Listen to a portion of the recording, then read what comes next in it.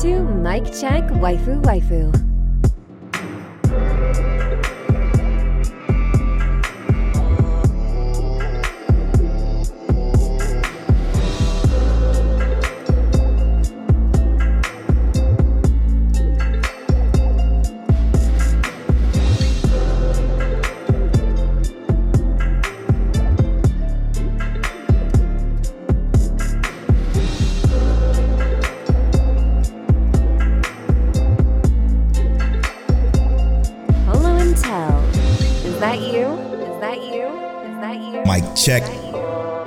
Mic check, waifu, waifu. Tell him, is that you? What's up, 231? This is episode 231 of Mic Check, Waifu, Waifu. As always, it's brought to you by Patreon. Make sure you go to patreon.com/Mic Check, Waifu, Waifu to get access to the early access to the video version of this podcast, to get exclusive access to the conversational podcast, the after story, and to get access to Take Talk and Mic Check Manga and a bunch of other bonus content over at patreon.com/Mic Check Waifu Waifu.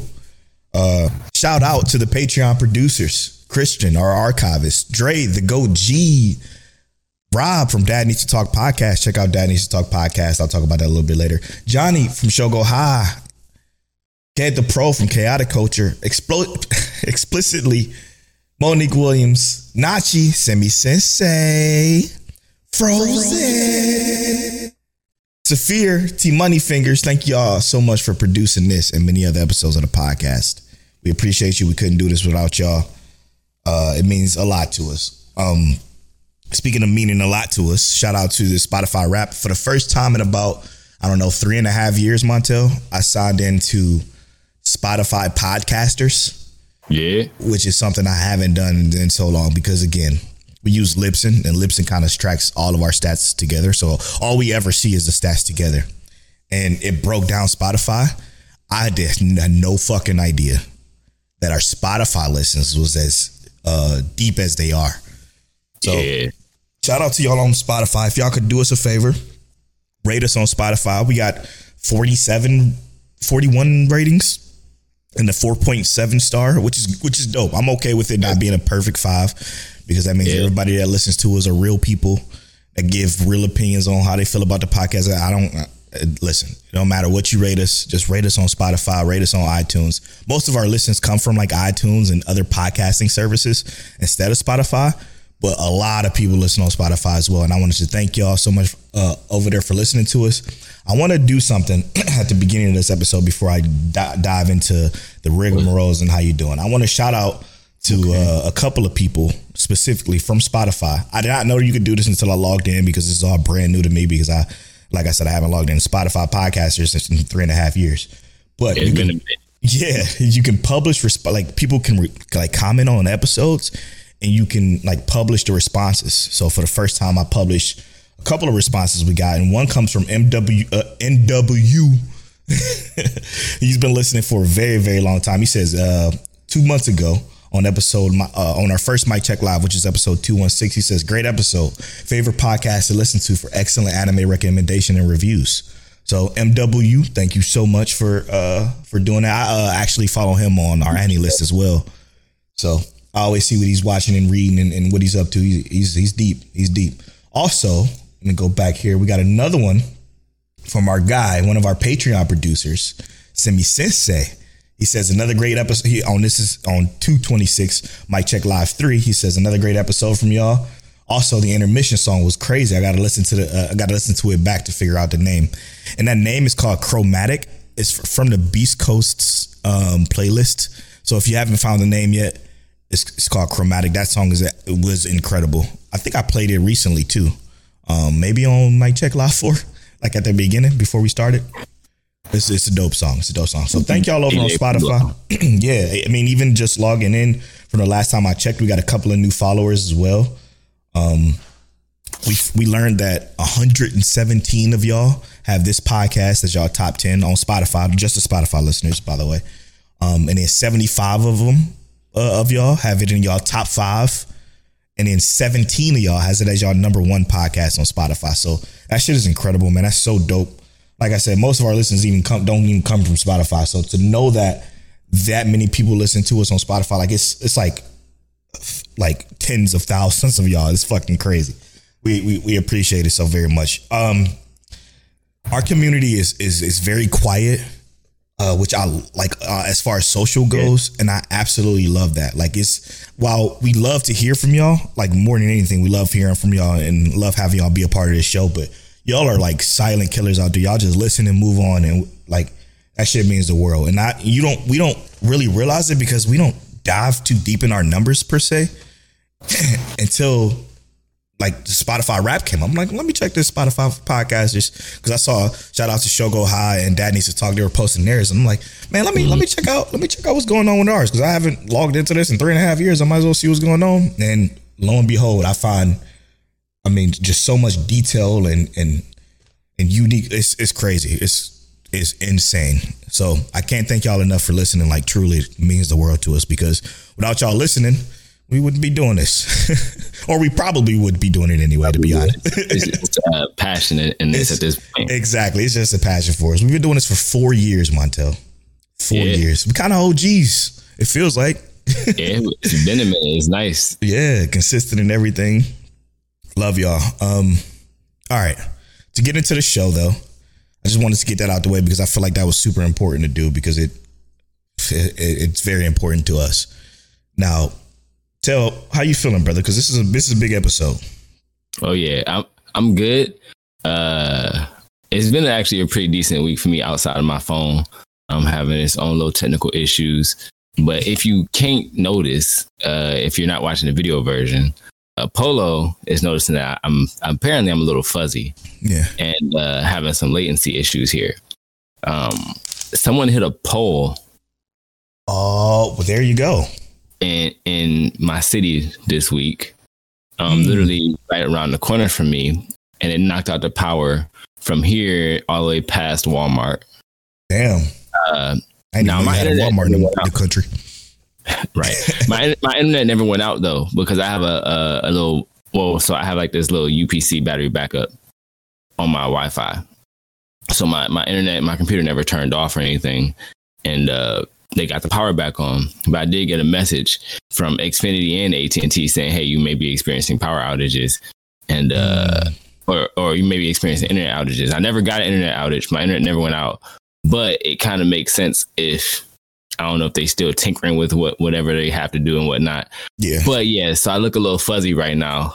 Sadly, you just got to have to listen to the smooth sounds of my voice and enjoy Polo's visuals. I mean, the video version isn't what we are predicated on anyway, which I would like for that to change. Like, I want to make sure y'all go over to youtube.com/@MikeCheckWaifu and subscribe. I want to start building that up more. But yeah, you sound fine, so that's all that really matters. As long as you sound good, we're good.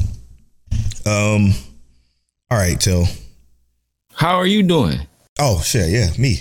I'm doing really well. I'm gonna talk about this a little bit later, but I've been fucking gaming per usual. It's literally my career, my job, my life. I haven't been streaming though, so I guess it really ain't my job because I haven't been making money from it. But the gaming is crazy, and I got a lot to say about that particular portion of what I'm going to talk about a little bit later. But it's been good. So for those of you that don't know, I'm going through the Yakuza series. It's a game series that I kind of missed in my time to catch up before Like a Dragon Infinite.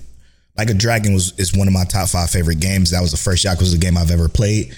And you didn't need to play the past Yakuza game to understand that one because that's like a good jumping off point for like new people to the series. And it was great. It was a fantastic game. But Like a Dragon Infinite is bringing the main character from those classic Yakuza games into Infinite via a connection through a story per se. And there's a game that just came out called Like a Dragon Gaiden that kind of connects those two stories together and bring those two characters together. But before that, I wanted to play the previous games, and it's 7 of them technically. So I started with Yakuza 0. I beat that one. I beat Yakuza 1, Kiwami 2, 3, and 4. So I beat 4 Yakuza games. That's about a total of, I don't know, 80, 90 hours. No, more than that. It's about 160 hours of game that I've beaten. That's crazy. Within the last couple of weeks. Yeah, it's insane. I've been popping off. The games are great. Some of them, Yakuza 3 stinks.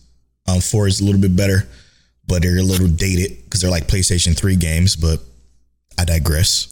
So I'm on 5 right now, and 5 is the longest one out of all of them. So it'll take me a little bit longer to... You loving it, though? 2 hours in, can't really say because it's just a lot of dialogue right now, but we'll find out shortly.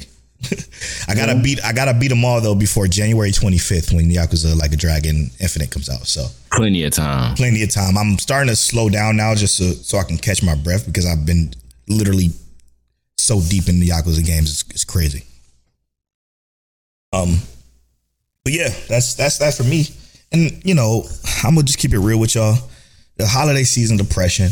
I suffer from depression severely, but I handle it in very different ways by like taking time to be by myself and kind of just focusing on. So again, I know a lot of people are waiting for the Take Talk, the boys Take Talk. I haven't been able to work on that this week because I can't, you know, depression is a real thing. So if you're suffering from it, do whatever you need to do to make sure you can get past it without, you know, harming yourself or others. So just, again, if you need to talk to somebody, make sure y'all do that. It's a debilitating thing. And if you need help from it, try to get it as best as you can or do whatever you can to get through it. And that's what I've been doing. And that's what I've been doing is gaming, and that's been helping me through it. So now I wanted to say, is it the seasonal depression kind of thing? Not really, because I don't really care too much about the holiday season, like Christmas and Thanksgiving and stuff like that. It does suck Thanksgiving time because it was always traditions that I did with my family. We used to get up. Tell was always he's seen them. We used to get together during Thanksgiving, and even if nobody was eating food, there'll be karaoke or just sitting and talking and having a good time. And being away from that sucked this year. My significant other was at work too, so it was like I was just here, by myself, doing nothing. I do want to say, Brolo, I experienced the same thing, and it's been quite a few years for me, in all honesty, because I'm not gonna say I have the seasonal depression thing, but this time of year is my favorite one because it's cool. But my mom kind of like raised me on this, like we've been set to this idea, like we spend time with family around this time. Right. It's not really the holiday. I don't really care nothing about the holiday at all. Facts. But being like 1,200 miles away from like basically all of your family outside of what you have as my core family right now is technically here, like my wife and my kids. But my mom, my dad, my cousins who are like brothers to me, Polo and everybody else, like we used to spend those holidays together. Like I remember Thanksgiving we might be at Polo house for a little bit and I'm gonna drive home and come kick it with mine, and then I might drive around the corner and go get some of CJ grandma honey baked ham. So I get it. While I don't really care about the celebration, it's always about not the holiday. I don't really care about the holiday, but it's the celebration with those people that I miss. I do kind of experience a little bit of that too, and it's hard to push through, bro. Yeah, and maybe some of that is it, but normally it's just from time to time. There's times where I feel this way, and again, I gotta fight. It's always something that gets me through it. If it was 6 months ago, it was me working out a lot. 3 months ago, it was me sleeping a lot, and then now it's been me just pushing through like games and stuff, like games and then anime, literally what I do always anyway. But those literally has been putting me in the okay place, and I'm thankful for that. I appreciate that. But yeah, other than that, great stuff. Now, it's a big episode. We're gonna start off with episode of the week this week, and it's funny because I don't know what Tails is, and I got mine's, but I think ours is the same, and it's fucking insane if it's the same because this show would never. You asked us last week, would this ever? It would probably be never specifically. But what was your episode? I can't remember when I've ever had this anime as episode of the week. Oh, okay. So maybe it was possible that it was at one point. Because for me, it never was. It never was even close. Yeah, I don't think I've ever had it. But it's Dr. Stone this week for me. Okay. I had a Dr. Stone as an episode of the week. Great episode. It was a phenomenal episode. Now, I did have some competition with specifically this week's episode of JJK, but we knew this was coming. But yeah, Dr. Stone got episode of the week for me this week just because it's like to me, this felt like one of the most, I guess, like, I just loved what Senku did in this episode, bro. It was a lot. It was a lot that was real good. So yeah, Dr. Stone was my episode of the week this week. It's back to what makes the show great. And we talk about that all the time. It's the way they maneuver and it's progression, pushing through like scenarios that it feels like we're getting somewhere. Right. My episode of the week this week is definitely different than yours. Yeah. Even though Dr. Stone was great and it was almost Spy Family again because that was another great episode. But it's Protocol Rain. Well, hey, hear me out though. now this show is, again, we talk about how bad it is all the time because it is. It's essentially bad, and the name doesn't make any sense for what the show is. It just nothing makes sense. The animation is poor. Like everything about it is actually poor. Yeah, but if you're watching it, this is the turning point of this particular episode.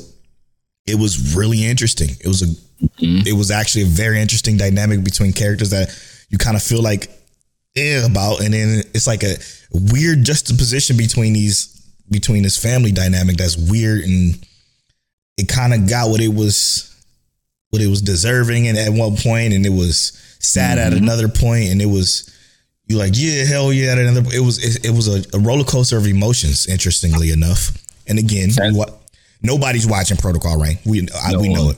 But it's Telesleeper, so we have to. And again, I like this episode a lot this week. I have to give it to it. While there's other episodes that was great this week, and I know they were 10 times better than this show deserved my episode of the week only because it was so... they cleaned up their act a little bit. A little bit, yeah, essentially. And it got interesting. So, yeah. That was my episode of the week this week. I thought you were going to go there too. I was shocked. No, I did have some comments I wanted to bring up on Protocol Rain, and it was mostly like the family and how they're dealing with this situation. Yeah, very realistic in the sense as far as what the mother is doing. Right. You know, like I mean, she's a parent. It's true. She's doing what a mother should be doing, but it's like, I was wondering, like, do you feel like the family dynamic in terms of how they're thinking about the rehabilitation and whatnot? Like, I almost feel like maybe that's getting a little campy. Like, I don't know. Like, I would have thought that before this episode. Yes. Right. That's what I was meaning, though. Before this episode, I was feeling like it was getting a little bit more campy. Like it was getting quite a bit irritating. Mm-hmm. Like from the previous episode, I really, really enjoyed the fact that they kind of like stepped the game up in terms of like understanding how to actually be a pro gamer, like scouting and stuff like that against. I was like, oh, that's interesting. That's cool. And then we get into this episode that's continued, but then they build they build into, like you said, they're talking about that family dynamic a little bit more. And it's like, okay, this is before this. Yes, I would 100%. I was like, this is a little campy. And it was very Disney Channel-esque at first. And then it started to like get a little weird at the very end of that episode before this one. And then this one is like, gets a little bit more weird. And then even the sleeping owl dude that came through and was speaking what he was speaking, I'm like, interesting twist there.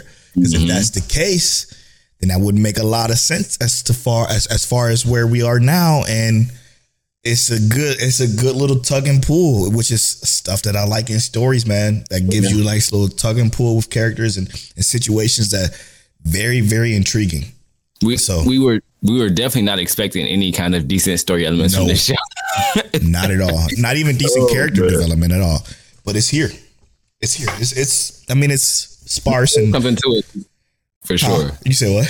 They gave something to us this week for sure. For sure. It's very interesting. But there's a couple of new things that I watched before we get into the main topic. The main topic, I promise you, is coming. Y'all gonna love it.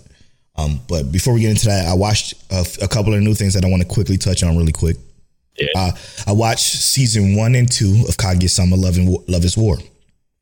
Now, for those of you that has been listening to Mike Check Waifu for a long time, you remember me saying I started season 1 of Kaguya-sama Love is War the day it released because I was excited about it because I read the manga. I read all of the season 1 in like one day.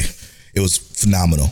But the reason why I watched episode 1, it was subbed and I watched it and I'm like, this is just exactly like the manga. So it's like, I'm not getting anything new out of it. I didn't feel it was just everything that I've already read. So I wasn't that intrigued by it. So I'm like, you know what? I got this urge to watch Slice of Life because I watched Data Live or Data Live. I watched season 4 of that. Season 4 is the season, like there's a new season of that coming out. There's 4 seasons. The 5th season's coming out next year. So I'm like, you know what? Let me watch 4. Watch 4. 4 was phenomenal. I love the relationships between all the girls and the fun harem shit that goes on in him doing this little dating mini. It's a great show. I like that show a lot. But it made me want to watch more dating scenarios and situations. So I turned on Kaguya-sama Love is War. But I turned it on dub. And I promise you I found the second best dub of all time when it comes to Kaguya-sama, because number 1 is ReZero. ReZero has the best dub of all time. Okay, that's number 1. That's me clapping. But Kaguya-sama Love is War dub is one of the greatest dubs I've ever seen in my life. And I mean this from the bottom of my heart to the top of my soul. It's so fucking good. Ian St. Clair, he's a voice of Brook in One Piece dub, in One Piece dub. His voice as the narrator in Kaguya-sama Love is War took Kaguya-sama Love is War to new fucking heights for me. It was so good. I'm crying, laughing, Montel, like serious crying, laughing at some of the shit that's so funny with the way he narrates it. Because it has that American tone to it, and he kind of like he playing with it. It's like he's having a fucking blast. He's the best character in the show, and he's the fucking narrator. It's incredible. Right. And then the voices of Kaguya and Shinoge are fantastic as well. They fit them so well. When you read in the manga, this is what you see. Like I see it better than I see the Japanese sub when I'm reading the manga. Like the emotion, and the emotion is just being silly, over dramatic, over dramatized like situations, and that's what Kaguya-sama Love is War is. But this dub, incredible. I still got season 3 and I got a movie to watch, so I can't wait. Yeah, I was gonna say I only watched season 1 of that, and it was because of you. Yeah. I thought season 1 was actually pretty good. It was great. But obviously I didn't read it either. I didn't read it. So season 1 was good to me, but I can't understand why you had that hard time. I might have to pick up that dub. No, definitely. It's so, I promise you, it's so different than a sub, man. Because the narrator, he's fine in a sub, but it doesn't have as much character because, again, we don't speak the Japanese language, so we don't understand the inflections and the dramatic parts of it. But in English, it's Ian St. Clair fucking showed his ass. Like he became top 5 for me and like dub voice actors, period, because that shit is so fucking good, dude. It's so, like, I was crying laughing. I'm like, yo, this shit was not just funny in the manga for one. I'm like, it was funny. I laughed, but the way he just put his little spin on it was great. It was great. And then, like I said, Data Live was good to watch. And I think that, well, there's another thing I watched, but that's part of the main topic that's brand new. But that's it. Yeah, those are the only 2 things. So two seasons of Kaguya-sama Love is War I watched. Yeah. Data Live, I watched the whole season. So I watched, that's like 36 anime episodes right there. And then I watched our normal stuff. Oh yeah. And this is me being as honest as I am as far as my taste goes. This episode of Undead Unluck was fantastic. This was a fantastic episode of Undead Unluck. And I mean that again from the bottom of my heart to the top of my soul. I still don't think the show is good, but this episode, if this is where it can go, I like it a little bit more. I think this episode was great. Oh, it was the emotional part that got you, like the emotional intrigue, and was that it? Kind of. Yeah, but I think it was more so of watching them all work together. Okay, yeah. Watching that part was fucking fire. Because it was like, you could tell they've been working together for a long time while we thought they were like the evil corporation the entire time. They have some morals in them that seem... And there's reason. Yeah. That seem legit and that seems reasonable. So with that kind of brought me closer together to the other characters. I still don't like Andy that much. I still think he stinks as a character. Fuko Fuko is great. Obviously, she's literally the glue that holds that keeps me watching that show. But Andy stinks. He's garbage, like a trash character to me. And this whole Super Saiyan 3 transformation, I don't like it at all. But it was good for me to grow closer to the table because I like the way they move. I like the way they operate. And also remember, it's not technically a transformation. It's Andy is the transformation. Andy is the transformation. That's true. One. That's the real him. The 200 years of experience him.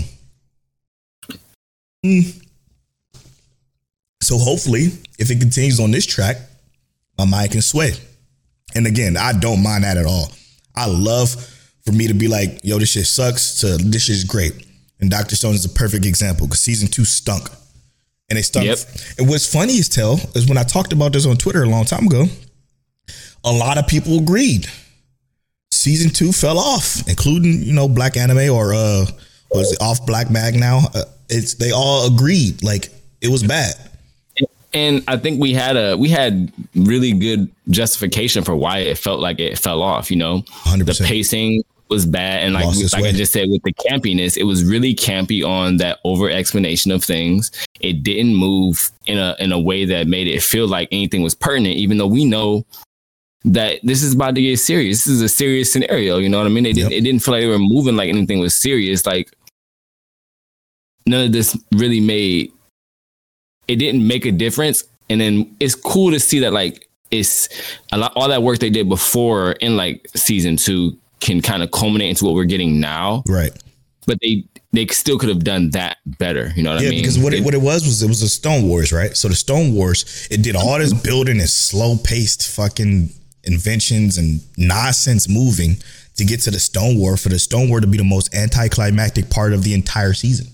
It was the most lackluster piece of the entire show, but it was called Stone Wars. You know what I'm saying? Mm-hmm. So it was super disappointing. Season 3, on the other hand, popping the fuck off. We bypassing bullshit and we just kind of moving through the progression of the underlying story, which is very special to me. Until I know I said that was the last thing, but I did have one more thing, but go ahead. I was going to say, and the villain this time around is like, dope. The villains have been pretty cool, but this villain for me, it's like the conniving, and even the presence of them, because like the eyes and whatnot. Mm-hmm. This villain feels like they're almost as smart as Senku. So it feels good because all the other villains have been more like brutes and whatnot. So This was like someone who's trying to outthink Senku, and it gives us a different taste, a different element that we weren't getting before. It's funny because even though he's younger than Senku in the technical basis, you could tell his age helped him kind of like work through a lot compared to the others, which were just brutes, as you said. Right. Great points. Okay. And the final thing I want to get to before we get to the topic, I promise you we're going to get to the topic because it's a couple of people who I want to thank for this topic, and we're going to get to that soon. But before that, I was on Twitter again, and this is the tweet that I put. And I want to clarify, because Twitter is only a certain amount of characters, even though we're verified or whatever. We could put paragraphs if we wanted to, but I don't like to fucking write that much. So especially when it comes to Twitter, because it's just I don't care that much. But I said if Return is Magic, if a Return is Magic should be special has Shangri-La's animation, I think most would be singing its praises instead of Shangri-La's, right? Mm-hmm. Now I said that because I'm watching Shangri-La. I watch it and I continue I'm gonna get to the Shangri-La later. I'm watching a Returner's Magic first, actually. And I'm like, man, if this shit had better animation that wasn't as stiff and stoic as it is during these fights that seem like they could be insane. Yeah. Like this show would be, nobody's talking about this show, period. Like nobody. And somebody replied to the comment. His name is Metamorphosis, or at Tendo Six Paths. He says, it's a nice watch, but I find myself getting distracted from it easily. Talking about a Returner's Magic.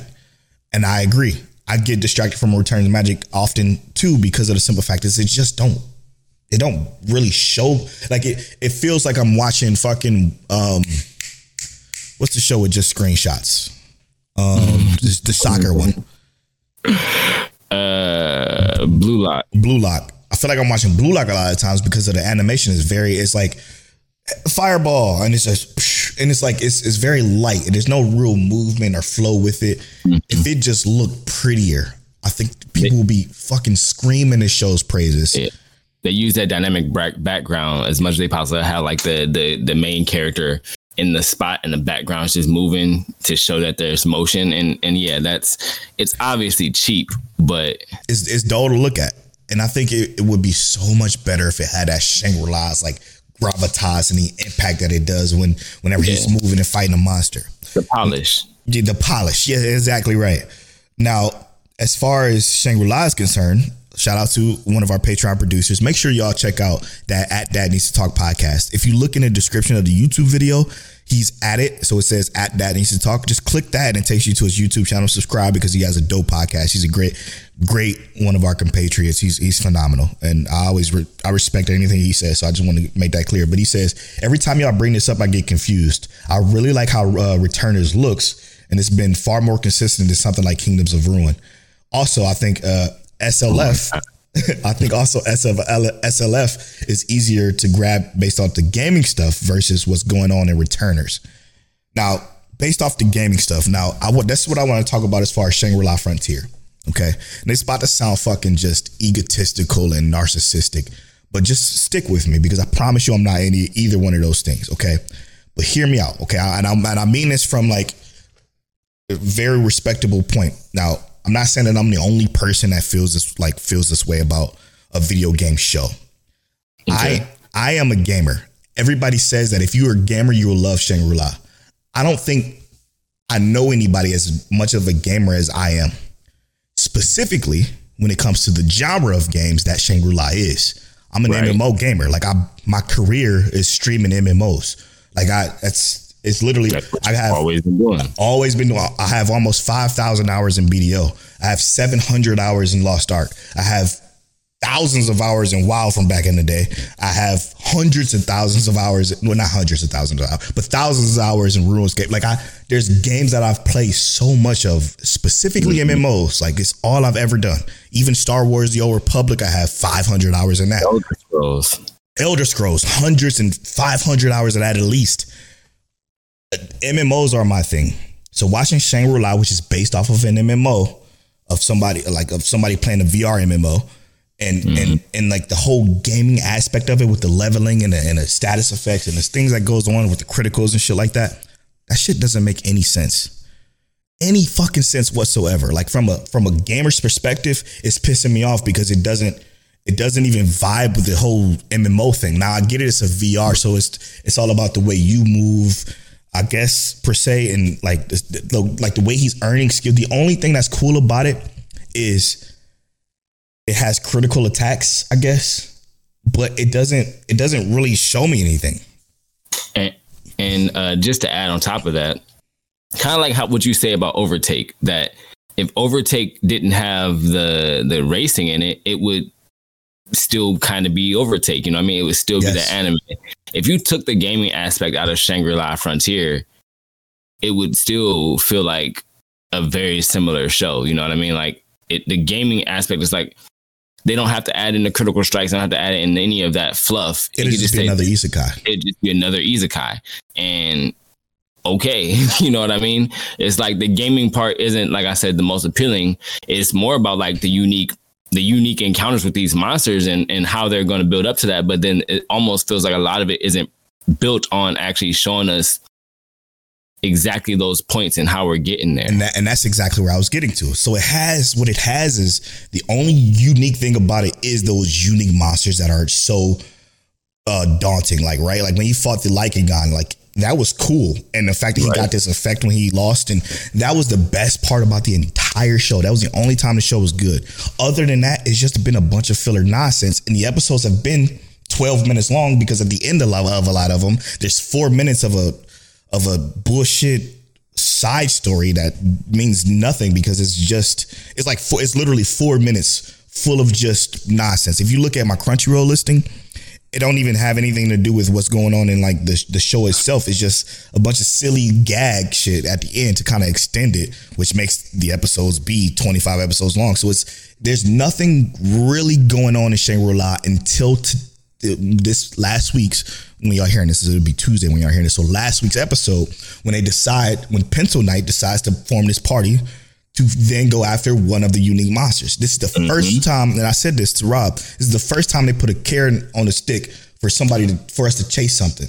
Before, it was him just doing all this weird shit. And the problem is, if they didn't handicap him by putting, I don't know, by putting handicaps on him, the handicaps on him, it would be far more interesting to watch him grow. Now, I get it's going to be some more shit going on later down the road that probably rewards him for what he's been through. I mean, it has to, because other than that, like this unique scenario he's been going through, it won't mean shit.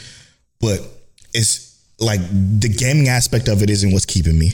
The story isn't what's keeping me, because it's just a bunch of running around screaming and kind of like regular isekai shit that has no lasting effect on anything. And then the main character fucking blows. He's boring. He's there's nothing to him whatsoever. You know what I'm saying? Other than he plays trash games. It's like Black Clover but isekai. It's like Black Clover but isekai. It's a good way of putting it. There's nothing. That's crazy. There's nothing to him whatsoever. Hopefully that changes. Hopefully, some growth, some progression happens now with this carrot, with the Pencil Knight and the other part in the pro gamer all coming together, and the trash gamer all coming together to fight the unique monster. That's what I'm interested in seeing. Maybe they conquer it. Maybe they get some cool shit. Maybe it leads to some fucking other PvP battle. Like it could be like more world changing dynamics, that kind of thing. Like, okay, now everybody knows that this unique encounter happened, right? So it's like now the whole world has changed. Of that? Exactly. So to clear up the confusion, this is why we say Shangri-La is pretty to look at. And also shout out to Aaron from what was formerly known as Black Anime. It's now, what do you say? Yeah, off Black Magazine. He says, I agree that Returns Magic animation is generic and it makes the anime worse. However, it's not just anime that makes Shangri-La more attractive anime. It is. It honestly is. Like I said, if you're a gamer and if you play the games I do, which is what this game is based off of, the MMO aspect of it is probably the least compelling part about it, because it logically don't make any sense whatsoever. None of it. Also, you and I are not fans of the same. Like I like RPGs, but I don't like MMOs all that much. Like I'll play them, but they're not like my big thing. Right. My favorite MMO that I did play was RuneScape, if we're being real. So it's like realistically, that's where it has been hard for me. And me looking at this anime, where I know we share similar views on like how some of these things should line up. I feel the same, that like, yeah, it's nice to look at. And even if I just turn off my brain, I'm like, yeah, that was a cool episode, but I'm never going to say that it's tying me down or pulling me in with anything until we get to like this moment. Like, it's sad that a 4 or 5 minute conversation was the best part of this anime. Right. Right. And it's rough, man. It's rough. Now, I hope that clarifies the confusion a little bit. And again, I'm not saying that to be like a cocky asshole or anything about, I'm played so many hours a game. No, I'm saying that because this is exactly like, I don't just play Assassin's Creed, or I'm not playing fighters, or I'm not playing Call of Duty.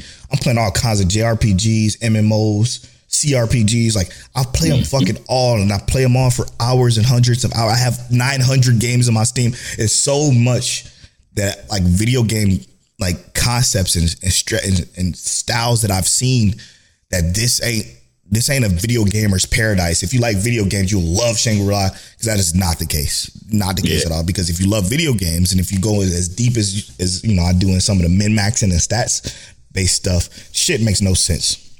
What's cool though is seeing like when they go into the game store, seeing like generic versions of real life video games. Like seeing those covers, that's kind of cool, but other than that, who cares? Like, it's not why we there. But I digress. Hope that clears it up for you, Rob. I love you, bro. Love your conversation. Make sure y'all listen to his podcast, Dad Needs to Talk podcast. It's a phenomenal piece of work. It really is. All right. Now for the main topic. Sorry, it took us about 40 minutes to get into that after our little rants here. But this is a very important topic because we have two very important comments. I'm going to start off with one of our Patreon producers, T Money Fingers, the GOAT. He says, let me pull it up here. Sorry. I had to pull it up, but I clicked it around so much. He says, serious question for you. Is there an amount I can donate on Patreon to get you guys to watch Blue Eye Samurai? Understandable if not.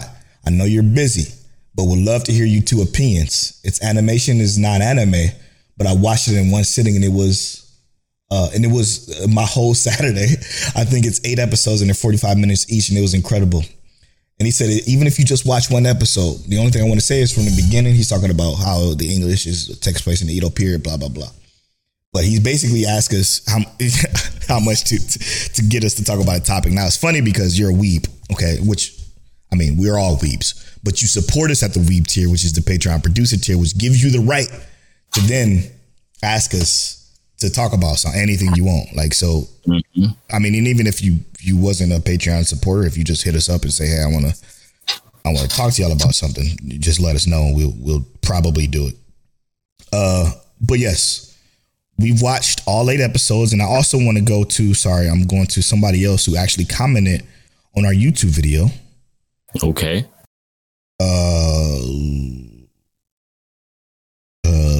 Hold on, sorry. There we go.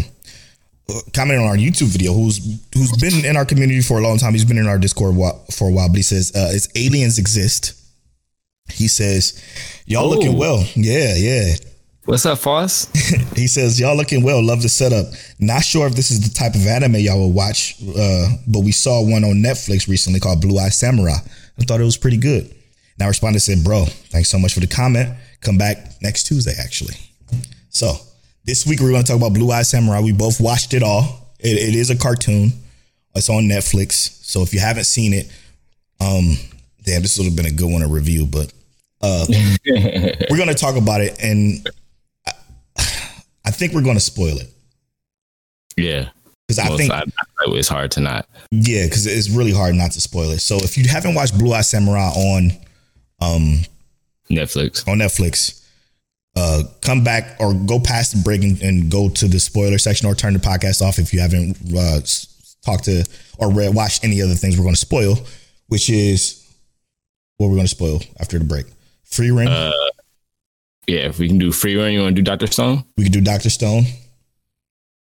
And then Blue Eye Samurai. No, Blue Eye Samurai is we spoiling it now. So. Oh, okay. Maybe JJK. Yeah. Let's do JJK. That's perfect. Right. So if you haven't watched all 3 of those, then turn the podcast off. Thank you so much for listening. We love you. And as always, Mike Check. Okay. Now, to go into Blue Eye Samurai. First off, I want to talk general thoughts, Till. What did you think? I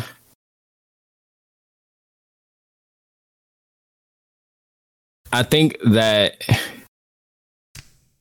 it had a lot of really good elements to it, especially when it comes to like the fight choreography. Fight choreography wise, this is some of the best fight choreography I've seen. Like it was over the top in terms of the actual like that there. Story wise, I felt a lot of it was predictable.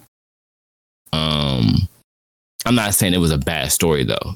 Just predictable. But overall, it was a good watch. I didn't find myself getting bored. I thought the pacing, if I was going to rate it, the pacing was solid. Like I didn't find too many lulls where I was just like, what am I doing here? What's the next move? I always felt like I had a direction for it. But so overall, I felt like it was good. Just a little predictable. Really good. Yeah, for me, I thought it was great, actually. Everything you said, times 2, basically. I loved. I enjoyed the story, albeit as predictable as it was. I don't think it was as predictable, but I will say this.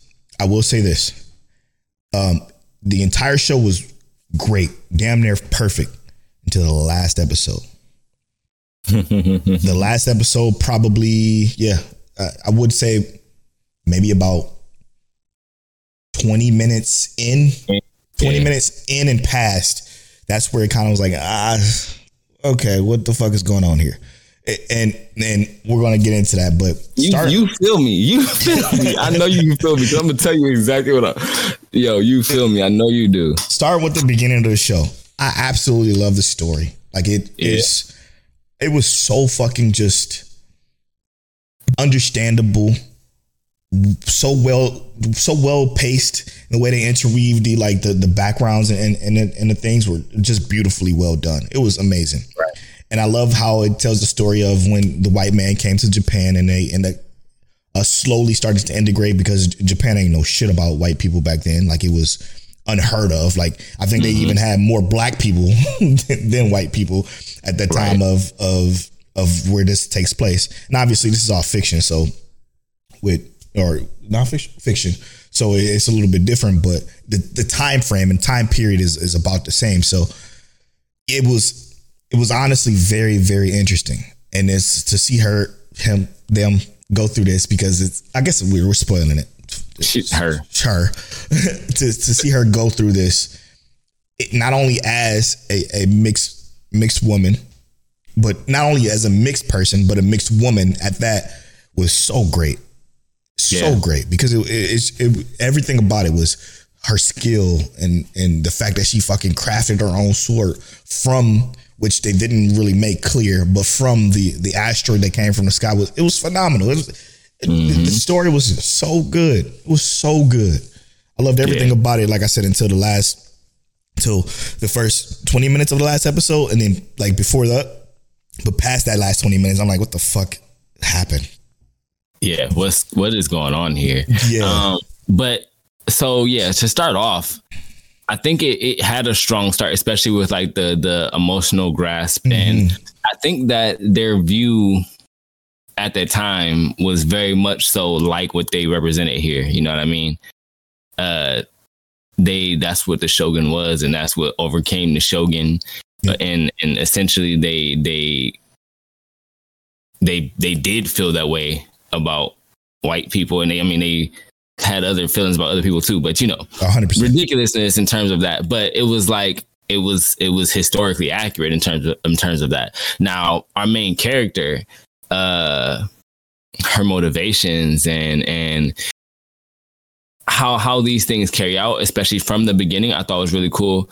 I knew immediately that this was a girl, though. That's what made me say it was predictable. It was her voice alone. It's the girl, and how I didn't even look. I guess I technically didn't look at that, but the dub was solid. I didn't know. I didn't even check if there was like a Japanese sub or anything like that. But because it's American made, so I didn't even look either. I didn't even check for that. But and hear me out though. I love the voice acting in this. Me too.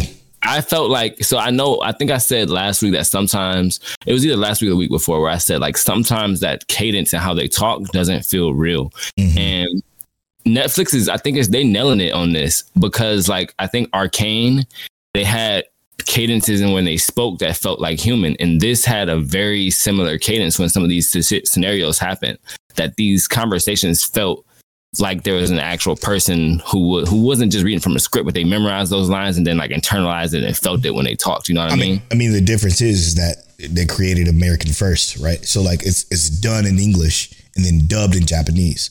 So because of that, then that whole dramatization that goes with the Japanese dubbing of stuff isn't there, right? Like you don't have it as theatrical or play-like as you do for the Japanese culture compared to for the American stuff. So that is a very interesting point, because it's like the stark difference between the way we do our cadence when it comes to like voice acting and just culture in general is so vastly different.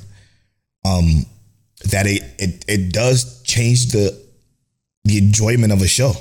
Like your point is so valid, because when you're watching dub, and this is why people be like, I can't watch dub stuff because of that particular cadence. They just you don't understand the inflections of Japanese if you don't speak Japanese. So it's like you don't necessarily hear how theatrical it sounds when you're listening to it in subbed compared to English, and it just doesn't fit right in English because you speak English. So it's like that shit feels weird. But if you can't suspend that disbelief and understand the difference between the two, then you obviously are going to not like dub as much. And that's why I tell people like the whole dub versus sub conversation is null and void, because back then, I'll tell you, like 2006, 7, and mostly 2008, dubs were terrible because the voice actors were like, they were new. So it's like they're rough, but with the dub for this though, even I know I keep talking about the dub, even like the main antagonist that we get, like the way that this specific person talked felt different. It felt like he even had a different cadence from everyone else in the show. Oh my God. Sorry. What's great about that is it goes to show like fucking Castlevania just for me was just like it was so bad because of the voices are so bad. Okay. Sorry. Yeah, but every character that they introduced in these specific scenarios, it felt like even this character, he wasn't Japanese. So his way of speaking, his cadence, and even how he addressed people, like even when he looked down on people, he had that monologue where he said, like, even when you're like planning to slaughter thousands of people, you still worry about honor. And he was like, we don't worry about that. And it was like that conversation, the way he talks is just vastly different than everyone else in the show. And that made a very good like difference to me. It was impactful because this character, although like there are other villains in this show, that personification made these characters seem more person-like, you know what I mean? So it made me, that's what really kind of helped, lock it in. It was like, yo, everybody is vibing, and I loved it. It was real. It felt realistic in terms of how they were speaking. So yeah, but I know I'm like gushing over the dub here. I can't agree with you more. Like I truly can't. And again, the main character, she was so good because again, she had that honorableness to her, but she was also very fucking like raw. And you know what also I love? The depiction of her not being super powerful.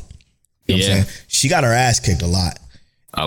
Rightfully so, because you're going against 27,000 people or whatever the fuck. She was fighting armies basically. 1v1, she was putting in work. Straight 1v4s, she was putting in work. 1v20 something, hold up. Yeah, and even those 1v1s, that 1v1 against was Tiega, whatever the fuck his name was. That 1v1 against, she was kind of struggling until she took off them weights and turned into Rock Lee. That shit was fire. The show was so good. It's like everything I watched was so good. I love the fact that it's a mature show. So the realism of the brothels and the nudity and the sex I love when they have that shit in there, not just because it's nudity and sex, but because it's what it was. You know what I'm saying? Like, it's real to that situation or that time. Yes, and it brings me forward. You know what got me? I think the turning point in this particular show for me, as far as what it was when they were showing her, when they were interweaving her past. When she was doing the big brothel fight, right?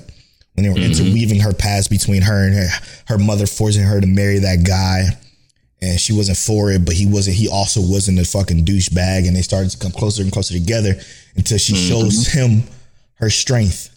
And then when he sees that, it's like, you really are a fucking demon. You a monster. So it's like seeing that shit got me like the most emotionally attached to the show. Really? Because her becoming like emotionally vulnerable when all she had was revenge on her mind and her, doing what she essentially got really good at when they, was sparring or whatever, for him to just be like, yo, get the fuck away from me after they just shared the most intimate moment you could have. Right.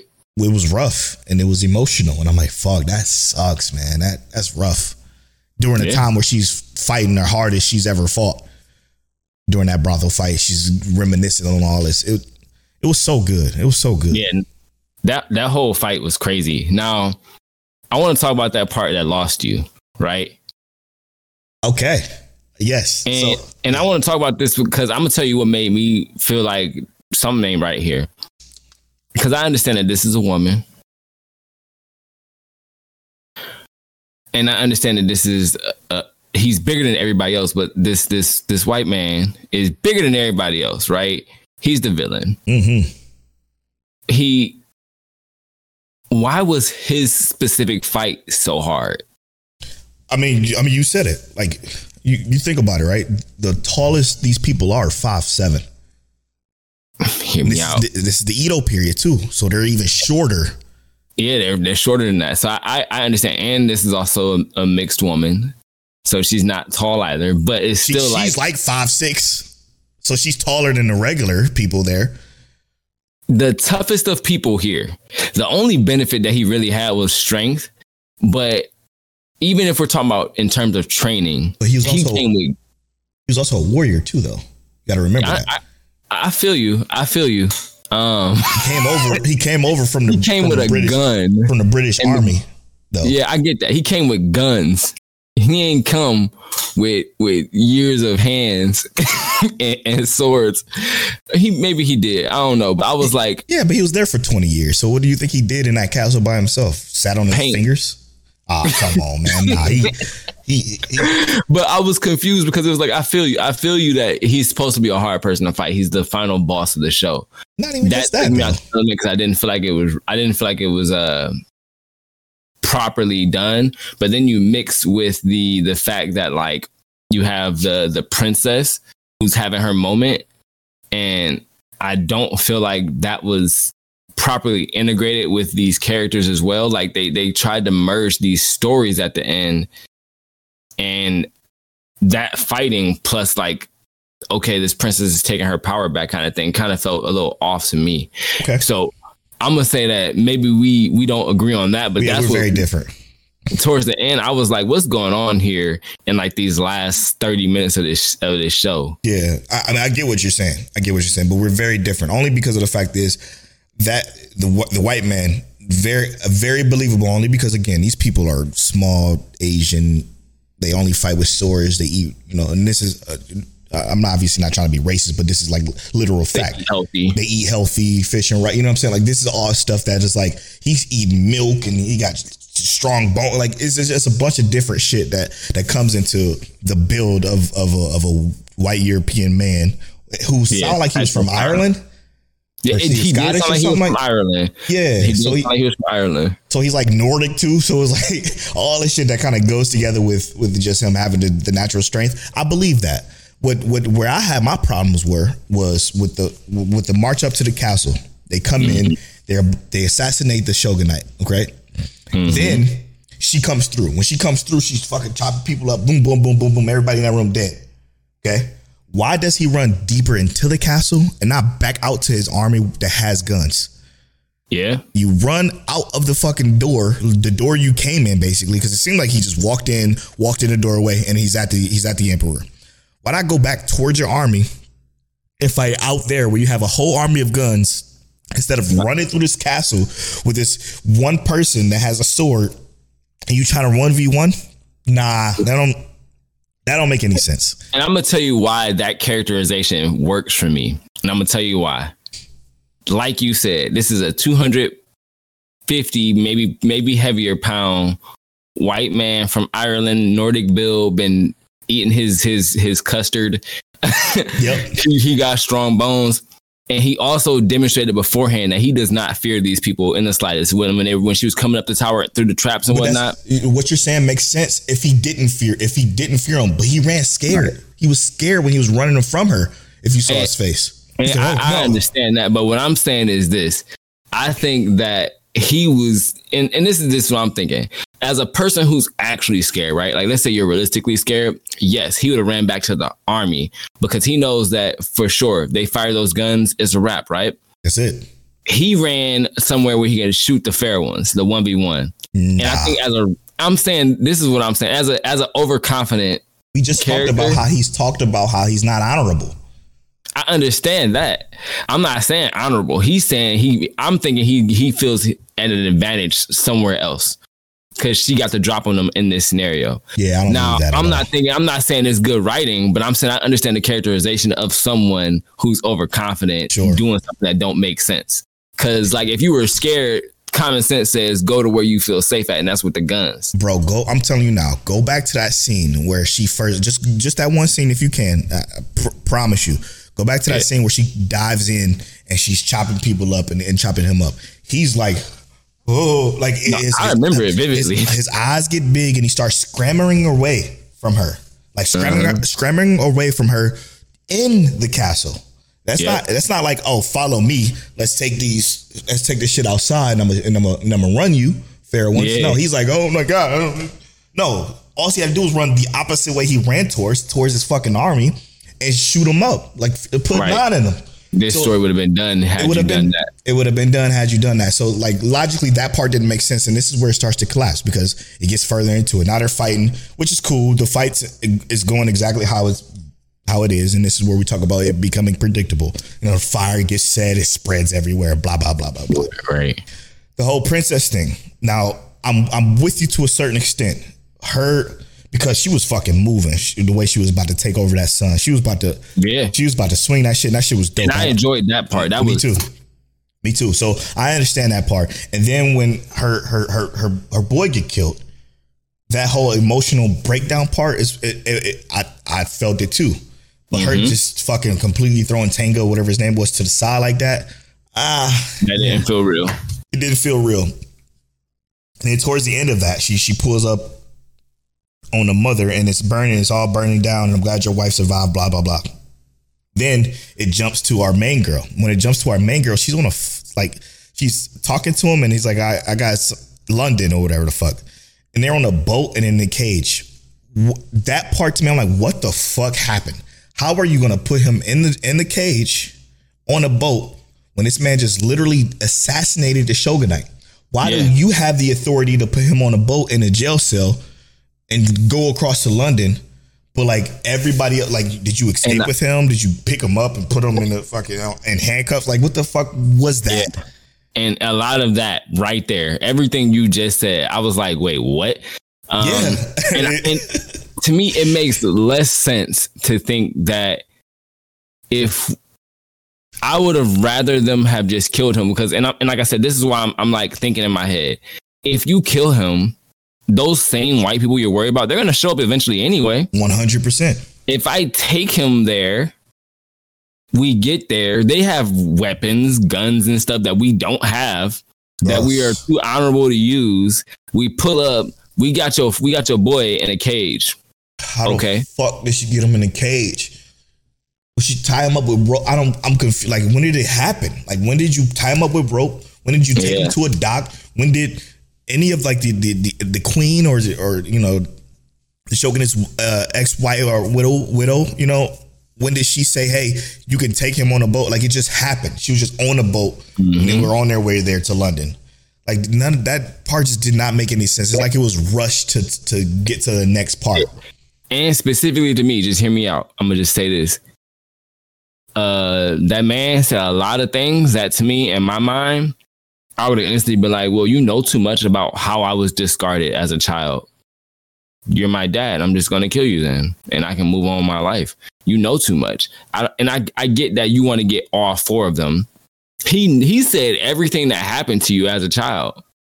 Yeah. X them off the list and just move on. Like, if they show up, they show up. It is what it is. And I know you want your revenge, but it's like, that part. He said too much. He said everything, right? Didn't he say everything from the beginning? Yep. I'm just like, why is he not off the list? He should have been off the list. None of it makes any fucking sense. The whole little last part of him running deeper into the castle, of him being defeated and then being on the fucking ship, that part blew the hell out of me, because even if that's not the case, Montel, even if that's not the case, let's say he tells her all this information, why not fucking kill him and get on a boat to London? Why would you need to bring him? Why would he need to get handcuffed? Like, I don't understand how he gets arrested and thrown on the boat. You know what I'm saying? Like, who supplied the boat?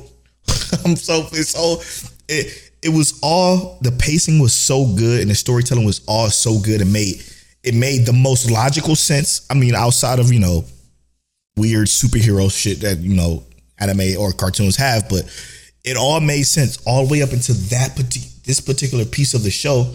Made zero sense. You know what I'm saying? Like, it just didn't make no fucking sense right there. Yeah. I'm happy you agree with me on there too, because bro. No, I was so confused. I'm like, wait, what? Why does all this just happen? And even if they just cut to black and didn't show anything else from her and just showed the princess like, oh, I'm about to make these moves, and just ended it there, then that would have been better. I think it would have left a better taste in my mouth than him being on this boat in the last few minutes out of fucking nowhere. I don't know, but we are getting a second season, clearly. I'm glad. Yeah, I mean, I imagine we get at least 2 more seasons. Yes. Based on how that ended, I feel like we're going to get at least 2 more. Yeah. But overall, great show, great choreography, great animation, beautiful art. I loved it until the last 35 minutes of the episode. Yuto? Yeah, it was fire, bro. I think that the only things I can knock from it is, like I said, a little bit of that pacing. And then like I felt like it was a little predictable. But like even there was so many scenes I thought were like amazing. Like I said, the fight choreography, even the monkey scene. Everything that happened after that was amazing too. With like the ogre dude getting engulfed in flames and knowing that that's just her imagination from being drugged or whatever. Yep. There was a lot of it that was good. Some of it, so much of it was good. And yeah, I think it was a great watch. And I'm excited for season 2 to see what we get there. I just hope they tie up some of these weird ends. Yeah, like come back and tell us what the fuck exactly happened before you. That shit was mad weird. All right. Yeah, I watched the credits and got to the end to see if they showed. Like, show me what happened there. Yeah, that was so confusing. A very enjoyable show. Well, we hope you enjoyed that little section of Blue Eye Samurai conversation from us. We're going to take this quick break and come back and spoil all of the things we talked about before. We'll be right back after this.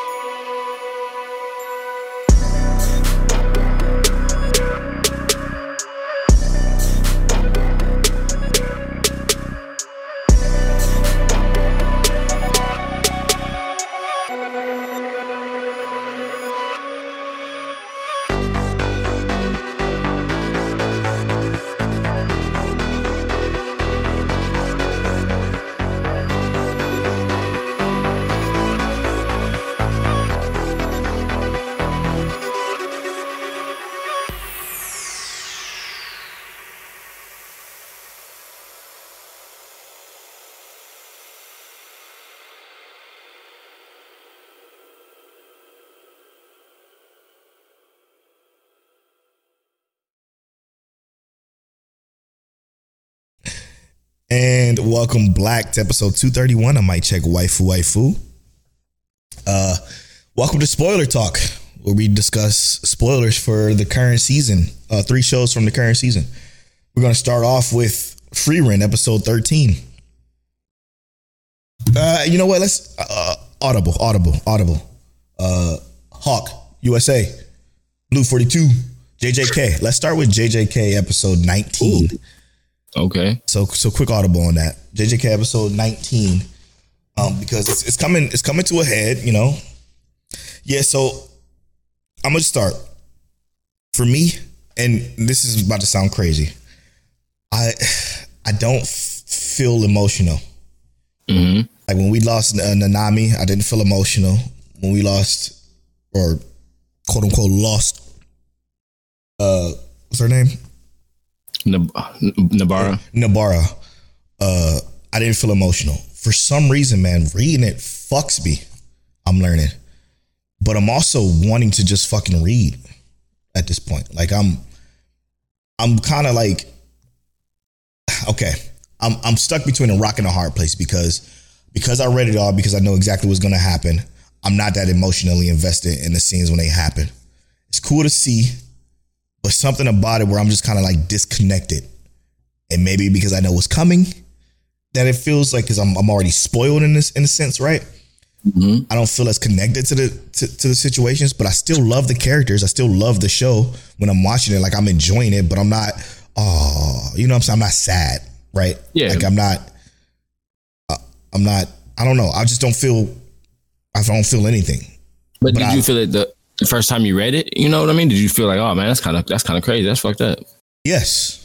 Yeah. Yes. So I'm like, at some point you felt it. Yeah. At some point you felt it. It's just right now you already marinated on it. So it's like, okay, well, that's true. And it was so long ago. So yeah, that's true. That's a good point. But it's like the whole show, this whole season, I feel so disconnected from everything. And it's like, I like it. I'm like, it's eye candy for me at this point. I'm loving the fucking fights and seeing them animated, but I don't care about anything. And it's not the same as I don't care about the way I did with Attack on Titan, because I just fell out of love with the dryness of those characters. I still love the characters. I'm still loving their sub performances. I'm still loving how it looks and plays out and everything that goes on with JJK, but I'm just not as invested.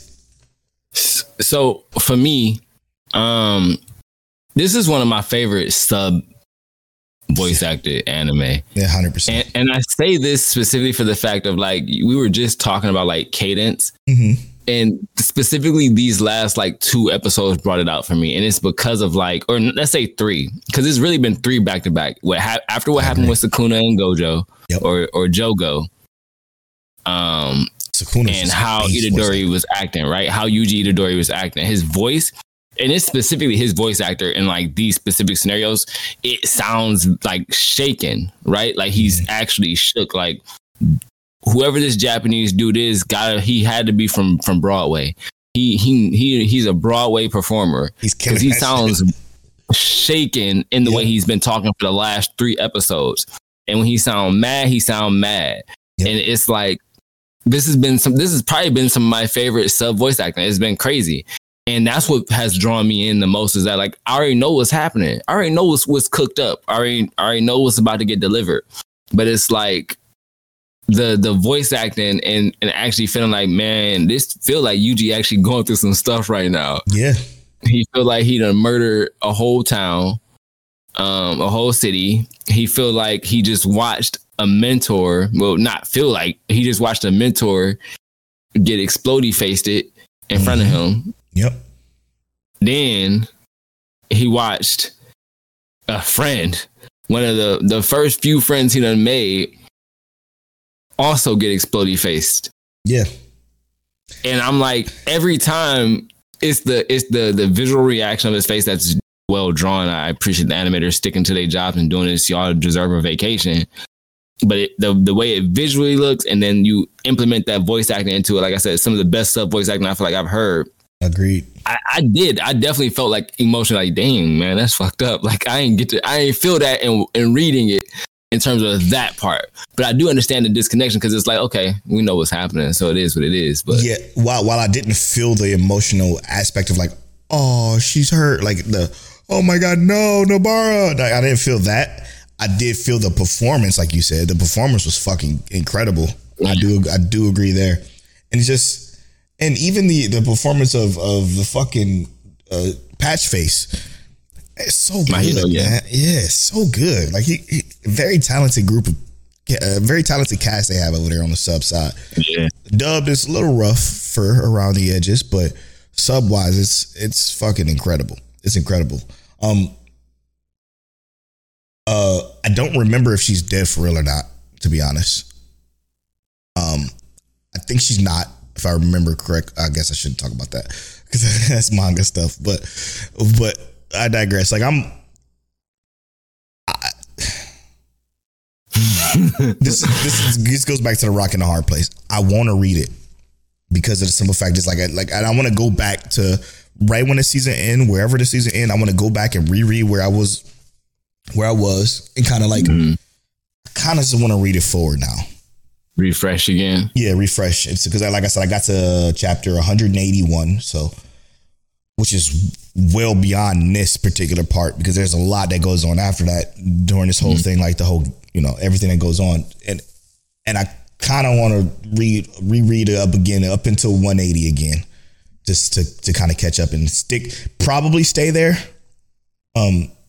but I know. Kind of want to see what kind of happens too. I mean,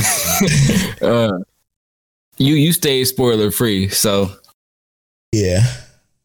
I mean, I've read past that, but I know what's gonna happen is that it's gonna ruin our conversation when it comes to this show because like it did this season. Like this season, if you compare it to us not reading season 1 and then just talking about JJK, the way we talked about it was so mic check,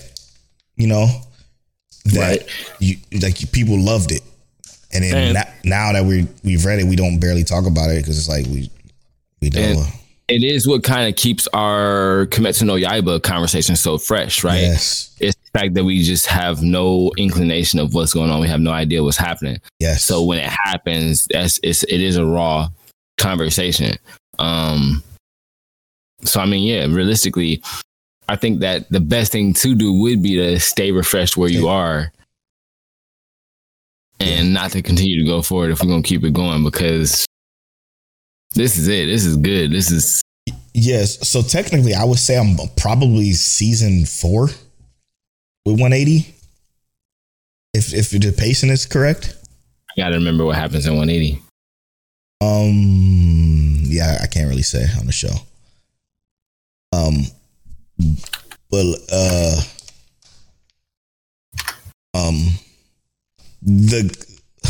the game is coming to a head, because of the next strongest. I'll just say that. Yeah. Okay. He's a straight demon. But I digress. Yeah, maybe I'll just go back and read up until 180 again and just stop and leave it stop there. And not continue. So maybe in season 4, it'd be fresh for us again. Well, probably not for. I don't. How far did you get? You don't mark it in your anime list, do you? No. The manga reads. How far did you get chapter wise? I guess you could look at your Shonen Jump app, right? I don't read on Shonen Jump. You thief. Hold on. Because it's on Viz Manga. Oh, the same thing. All right, it's up to chapter 244. I'm on chapter 238. Oh, so you've been reading the whole damn thing the entire time. I wish I would have known that. Okay. Yeah, that's wild. Shit happened. I should just really read it all. Fuck it. I'll read it all at this point. Because if you're already damn near caught up, then there's no fucking point in me being the only one behind. That don't make any sense. Eventually I'm not going to be caught up because if you're not reading no more, I'm going to stop reading it. You've been reading the whole time, though. You're 10 chapters behind. So we might as well read it and go from there. Maybe have a JJK manga Monday or some shit. Or might check manga or something. Yeah, Demon Time. Yeah, at this point. All right, well, that's interesting. So the JJK talk might be as kind of vague as it has been, but it's a great show, man. It's a phenomenal show, not a great show. Matt was doing their fucking thing. The sound design, music, animation, they're doing their fucking thing. So I know if y'all wanted to hear us talk about it, I'm sorry, but I'm gonna fucking read it now. I'm just gonna read it all at this point. All right, moving on. Let's talk Dr. Stone, and then say rent free for last. One of my favorite episodes of Dr. Stone, period. This was great. Yeah, I agree. This is a great fucking episode. I love the way he moves, man. It's so, at least in these past this whole season, the way he moves made the most sense. Minus the whole rat car thing. Like his adventures are getting so out of control. At this point, you might as well have everything. But right. I like the fact that they're doing that because it's kind of just getting to the meat of what the premise and the situations are. So to see him pull, explain what they did when the beam was coming out to keep itself to keep itself unpetrified was genius, man, and I love that. Oh my God. And it was great seeing him like real time hypothesize that, all right, maybe I just put my finger in it and then see what happens there. Or maybe I have to try and set up a way. And it was like what he did was great because they gave us that explanation and then gave us the fact that if he had done just one of those two things, he would have failed. He would have lost. And he don't know. He don't know. But what he's because this is what he said. He was saying like, I don't know if that's the outcome of this, but instead of taking that risk, I'm gonna do what I know works. Right. No, what I'm saying though is after he did it though, when he did what he know works, he said that it seems like anything that would have been touched would have not been petrified, but everything else would have still been. Right. He would have lost that piece. He said his finger would have rotted off. Yeah. Right. And I was like, yeah, bro. Like, I love how the explanations went this specific episode. I love how our villain had his own explanation. He's got his monologue where he's saying, he's realizing that these are not stupid people to fight. You know what I mean? It's hard to fight stupid people because you don't know what a stupid person is going to do. But people who are smart, they're easier to predict because they're going to take the best possible course of action. Yep. And I was like, yo. Yeah, the whole tug of war thing. Felt it. Huh? The whole tug of war thing, for instance, was the perfect example of that. I felt it. I was like, I actually don't know how Senku going to win this. Even when it came to the beam, I knew he was going to win because he's the main character, but I didn't know how he was going to win. Yeah. Because it's like, boom. We know the outcome. We don't know the destination to get to that outcome, the route to get to that outcome. Exactly. And they did a good job of giving us an impact with each turn they provided. And that's what made this episode so good was that they kept giving us those turns. They gave us those explanations. They gave us the dynamic between two geniuses fighting each other and trying to out-con and outthink the other. It felt like a game of chess, bro, but in action. You want to know what I'm loving best about this season 2? What's that? And it's about to sound so fucking cliche, but the loyalty within the kingdom of science that is forming between. They know that if they just follow Senku's methods, it'll work out. It'll always work out. So everybody's sacrificing themselves and the fucking even the past enemies. Yep, the past enemies. The captain, I forget his name. The captain, man, he's so fire. I didn't think I was gonna like him because when you introduce a new character, and we're gonna talk about this for Free Reign too. When you introduce a new character, it's hard for you to feel like, nobody should join them right now because who we got now is actually working so well, and I don't want to throw off that dynamic. Yeah. He doesn't. He fits the dynamic so perfectly, even with his egotistical, rich. I want to buy everything. Shit. I love him as a character. He's fucking phenomenal because he understands and he believes in this shit. And like you said with the villain, even Moe's making that switch. Like, yo. I'm about to I kind of fuck with the Kingdom of Science now. Right. You know what I'm saying? So it's like, I hope they unpetrify him, and I hope they don't unpetrify. No, Moise is the other bad guy. I'm sorry, you know, the bad guy. The stick dude. Yeah, the stick dude. I hope they unpetrify him though. He was fucking. He's a dope character too. But I digress. Like, it's moving so fucking good that I can't even like. His name was Hyoga. That's what his name was. I can't even fathom how they could fuck this up. What sucks is it ends at such a great point. Like, I want to know what happens now. We won. Let's go. Let's keep it moving. But it's, again, shout out to people like Rob who just get to binge it through, who's waiting for the dub. Like, shout out to people who get to binge Dr. Stone, because watching this week to week has been hard, because every single episode this season has been fantastic, and it just leaves you wanting more in a very respectful manner, not in a blue ball way, but in a respectful way that's like, oh shit, let's go. What's next? You know? Man.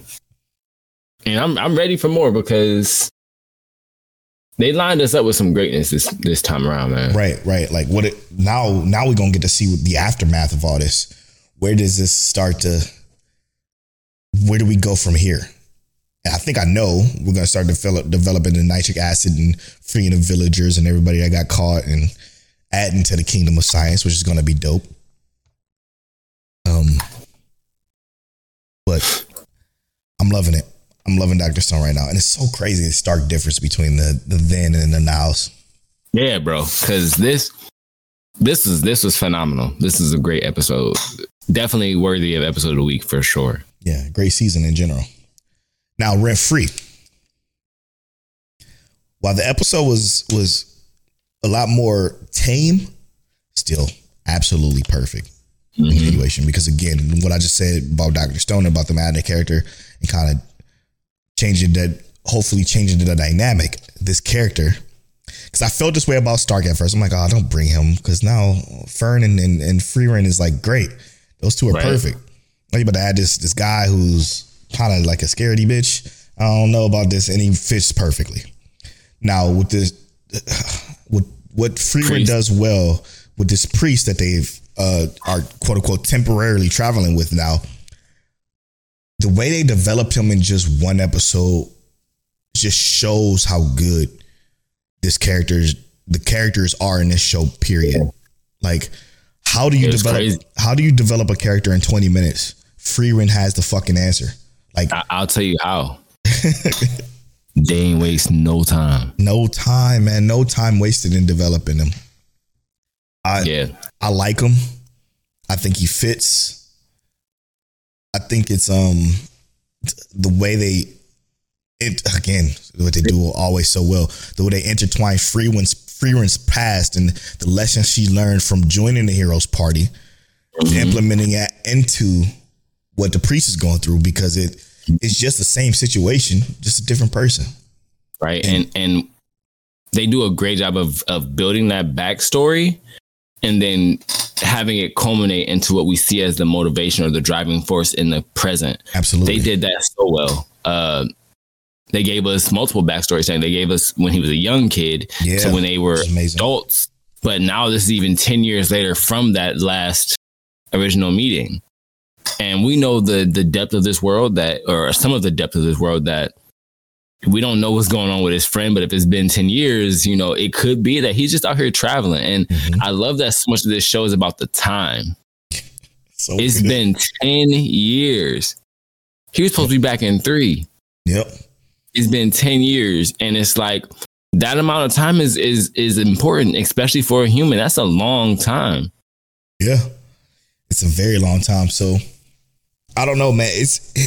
Everything is so grounded. That's so weird to say about a fantasy show, but everything is so grounded to the point where it's like, that's what makes you more attached to everything. So the characters are grounded because you completely understand why he decides not to leave the village, because he's waiting for his best friend to come back.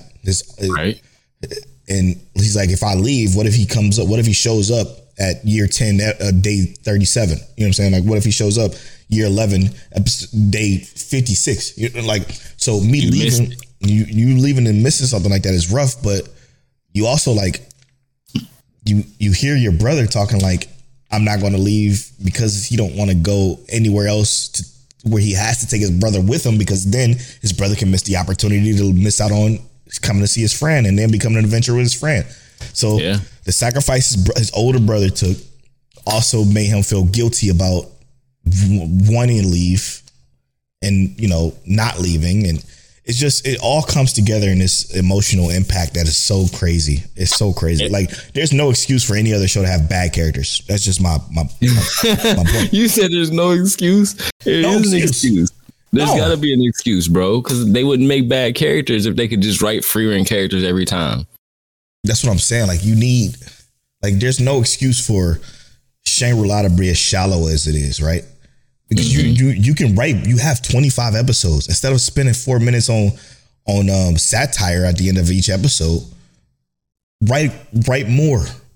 Write more depth. You know, like, it's just the depth between Overtake and MF Ghost. Like, I'm in MF Ghost for the races. I'm in Overtake for the story. You know what I'm saying? Like, it's just, there's no excuse for bad characters. I even fucking like the shit called A Playthrough of a Certain Dude's VR MMO Life. Like, I'm liking that character depth, even though it's not much, but it's there, you know? Yeah. It's crazy, man. It's crazy. Frieren is perfect. It's definitely going to be anime of the year, probably. That's crazy. It's not crazy. It's on point.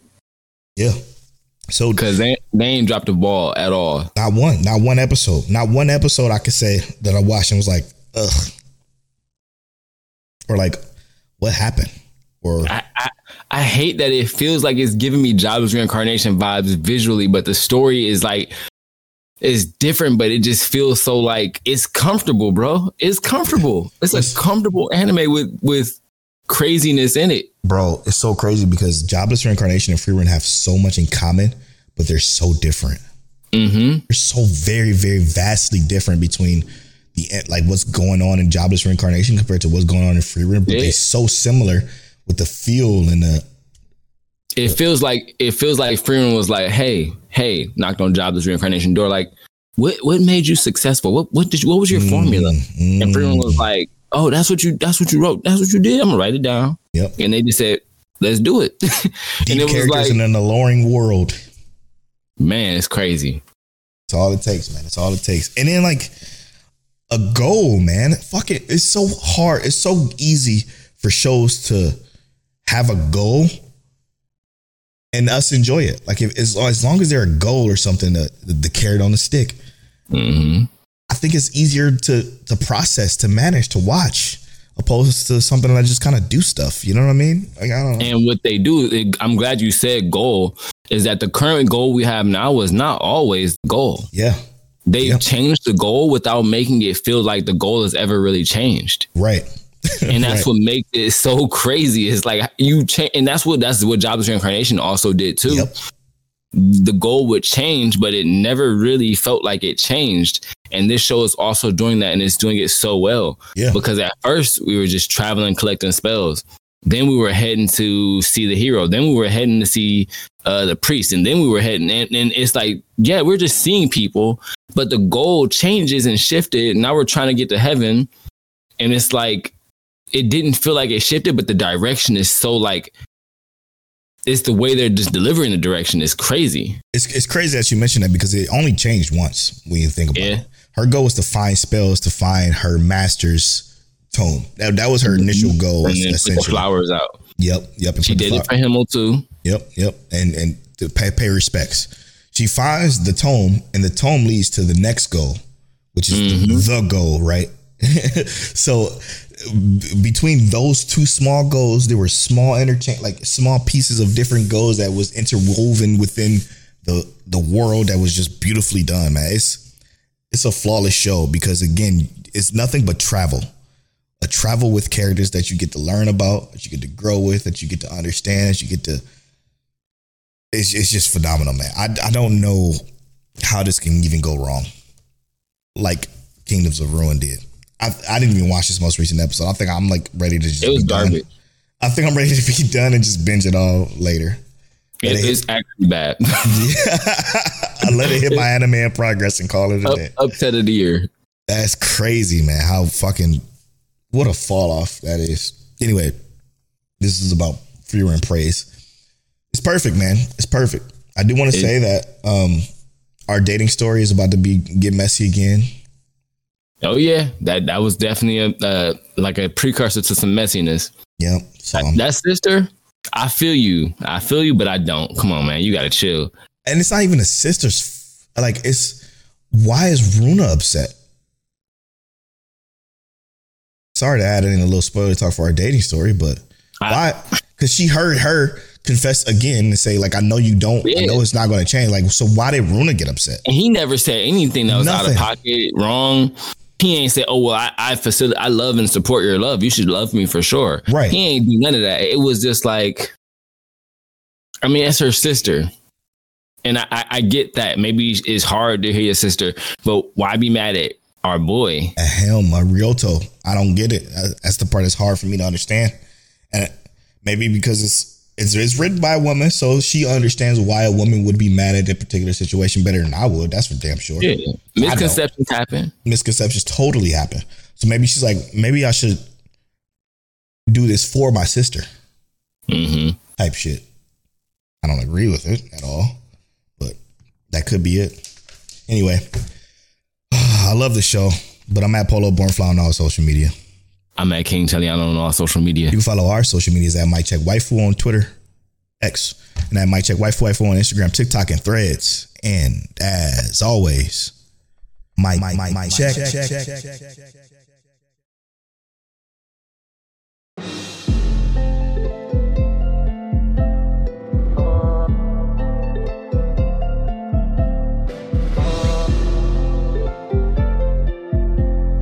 You're now tuned into Mike Check Waifu.